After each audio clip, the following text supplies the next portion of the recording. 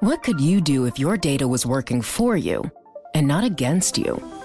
With Bloomberg delivering enterprise data directly to your systems, you get easy access to the details you want, optimized for higher level analysis, and financial data experts committed to helping you maximize your every move. Our data is made for more, so you can show the world what you're made of. Visit Bloomberg.com/enterprise data to learn more. Joining us now, Bloomberg's Emily Chang and Uber CEO Dara Khosrowshahi for more on the strong numbers. Em, Ed, thank you. Dara, thank you as always for joining us. Look, it was a beat across the board, but the stock is down this morning. Now that times are good, we saw trip growth really accelerated. Will that keep up, and how? Well, our trip growth was super strong, right? We grew trips 24% on a year-on-year basis on a base of 2.6 billion trips. So, as you get larger, it gets tougher to have that kind of growth. But if you look at our gross bookings guidance going forward, it's between 18 and 23%. So we do expect to continue to grow at very, very strong rates, while at the same time continuing to increase profitability and margins, which is the best of both worlds, which is what investors expect of us. And frankly, it's what we know Uber can deliver. Well, shares just turned positive, so investors are liking what you're saying. Let's talk about the other half of the business, and that is delivery. You had to raise some fees in some markets. You added multi-store ordering. What more can you do in delivery to keep this up?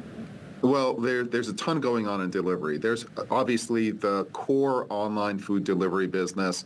Overall delivery grew 17% on a year-on-year basis, and it's actually accelerating, Emily, right? So it's accelerating versus Q2 versus Q3, and it is about getting the basics right. The first thing is customers want choice. We now have almost 1 million restaurants on our site on a global basis, up about 10%, but they also want reliability. So when we measure the number of orders that we get wrong, the number of orders we get wrong are down 25% on a year-on-year basis. So the business is reliable. You get what you expect as well. And what that's resulting in is our audience is growing, frequency is growing as well. And then as eaters order more and more in a basket, actually basket size is growing. So the growth that we see in Eats is very, very broad. We're adding to it grocery, which is a segment that we're very excited about. The grocery business is actually bigger than the online food business, than the food business in terms of total size. Our grocery business is still pretty young. It's about $7 billion now run rate, growing over 40%, and we're very excited to introduce the grocery experience to all of our eaters out there. Caroline just pointed out your stock just hit a new record high. I gotta talk about the Super Bowl commercials. I'm obsessed. You've got Ross and Rachel. You've got the Beckhams. These big stars cost money, though, and you had a lot of celebrities last year, too. So is this marketing spend paying off, and are you sure? Because next year I'm expecting Taylor Swift. Well, you see it by the results. These big stars, they cost a lot, but they deliver a lot, right? And who's better than the Beckhams and Jennifer Aniston as well? The amazing thing about these stars is, they're not afraid of making a little fun of themselves and having a sense of humor, but they also use their own social platforms to amplify the message out there. So it's not just about the commercial. It's about people talking about the commercials. It's about the stars using their Instagram accounts to amplify the platform, et cetera. That's why it's working out for us, and we think it's worth the investment and then more. And Dara, many times these are global celebrities. You Yes. in a global company, even if the Super Bowl is a little bit more US focused, how much are you seeing growth, particularly Latin America, Asia stand out? Are there any areas that you're worried about? Well, right now, fortunately, we're seeing growth across the globe. For us in mobility, Latin America and Asia Pacific have really been standouts. The LATAM business is growing, the base business is growing, But now in Latam, what you're seeing is more two-wheelers, actually. It's a product we call Uber Moto. It's lower cost and much more affordable. And so if you want a low-cost ride in Brazil or Mexico, we're seeing more and more users take two-wheelers.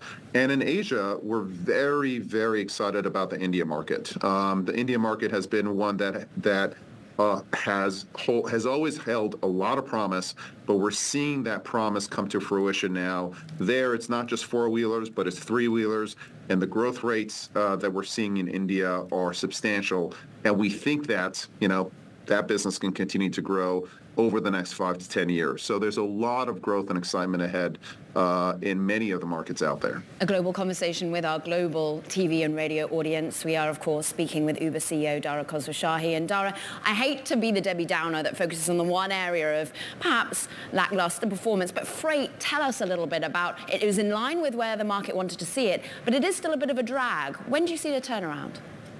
Well, the freight business is a cyclical business, and what we are seeing is at least a stabilization of the overall freight industry. There was too much supply out there. Demand wasn't growing. We're seeing a stabilization in rates. We're seeing spot rates improve as well. So I think that's an early signal that the freight marketplace is going to improve.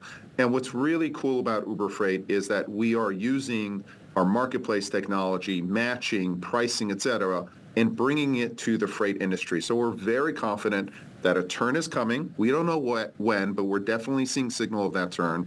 And we can bring our technology prowess and the service levels that other players who are just offline really, we believe, can't match. So we're quite optimistic about freight, but it's a little bit of a waiting game to see that cycle turn. And we're hoping to see that cycle turn this year.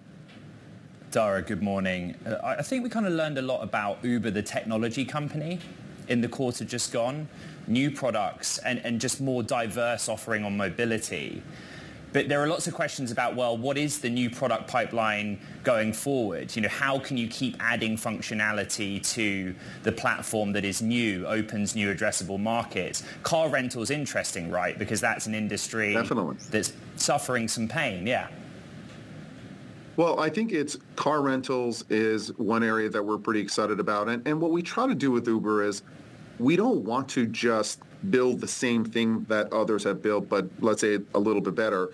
We really try to reinvent how you think about a particular product. So one product that we're pretty excited about with car rentals is actually what we call Uber Valet.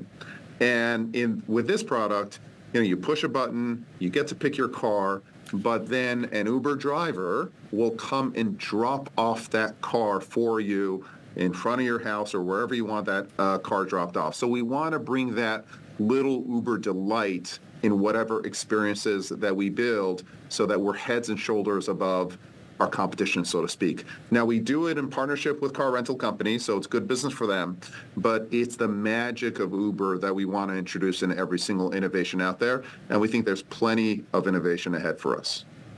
I'm somebody that takes rideshare. There are other rideshare platforms available to work every morning, but there seems to be some evidence that corporate ridership's coming back. Where do you see that most? Yeah, corporate has actually been a great signal for us early this year. Last year, if you looked at corporate, and we have a very significant corporate presence in what we call Uber for Business, and it allows companies, instead of black cars, et cetera, they can use Uber. It's connected into the corporate expense systems, et cetera. There's an area of safety, which is exactly where your employees are. So it's been a very, very popular offering for us. And last year, as corporates were more careful in terms of their spending, travel, et cetera, the spending with U4B was muted.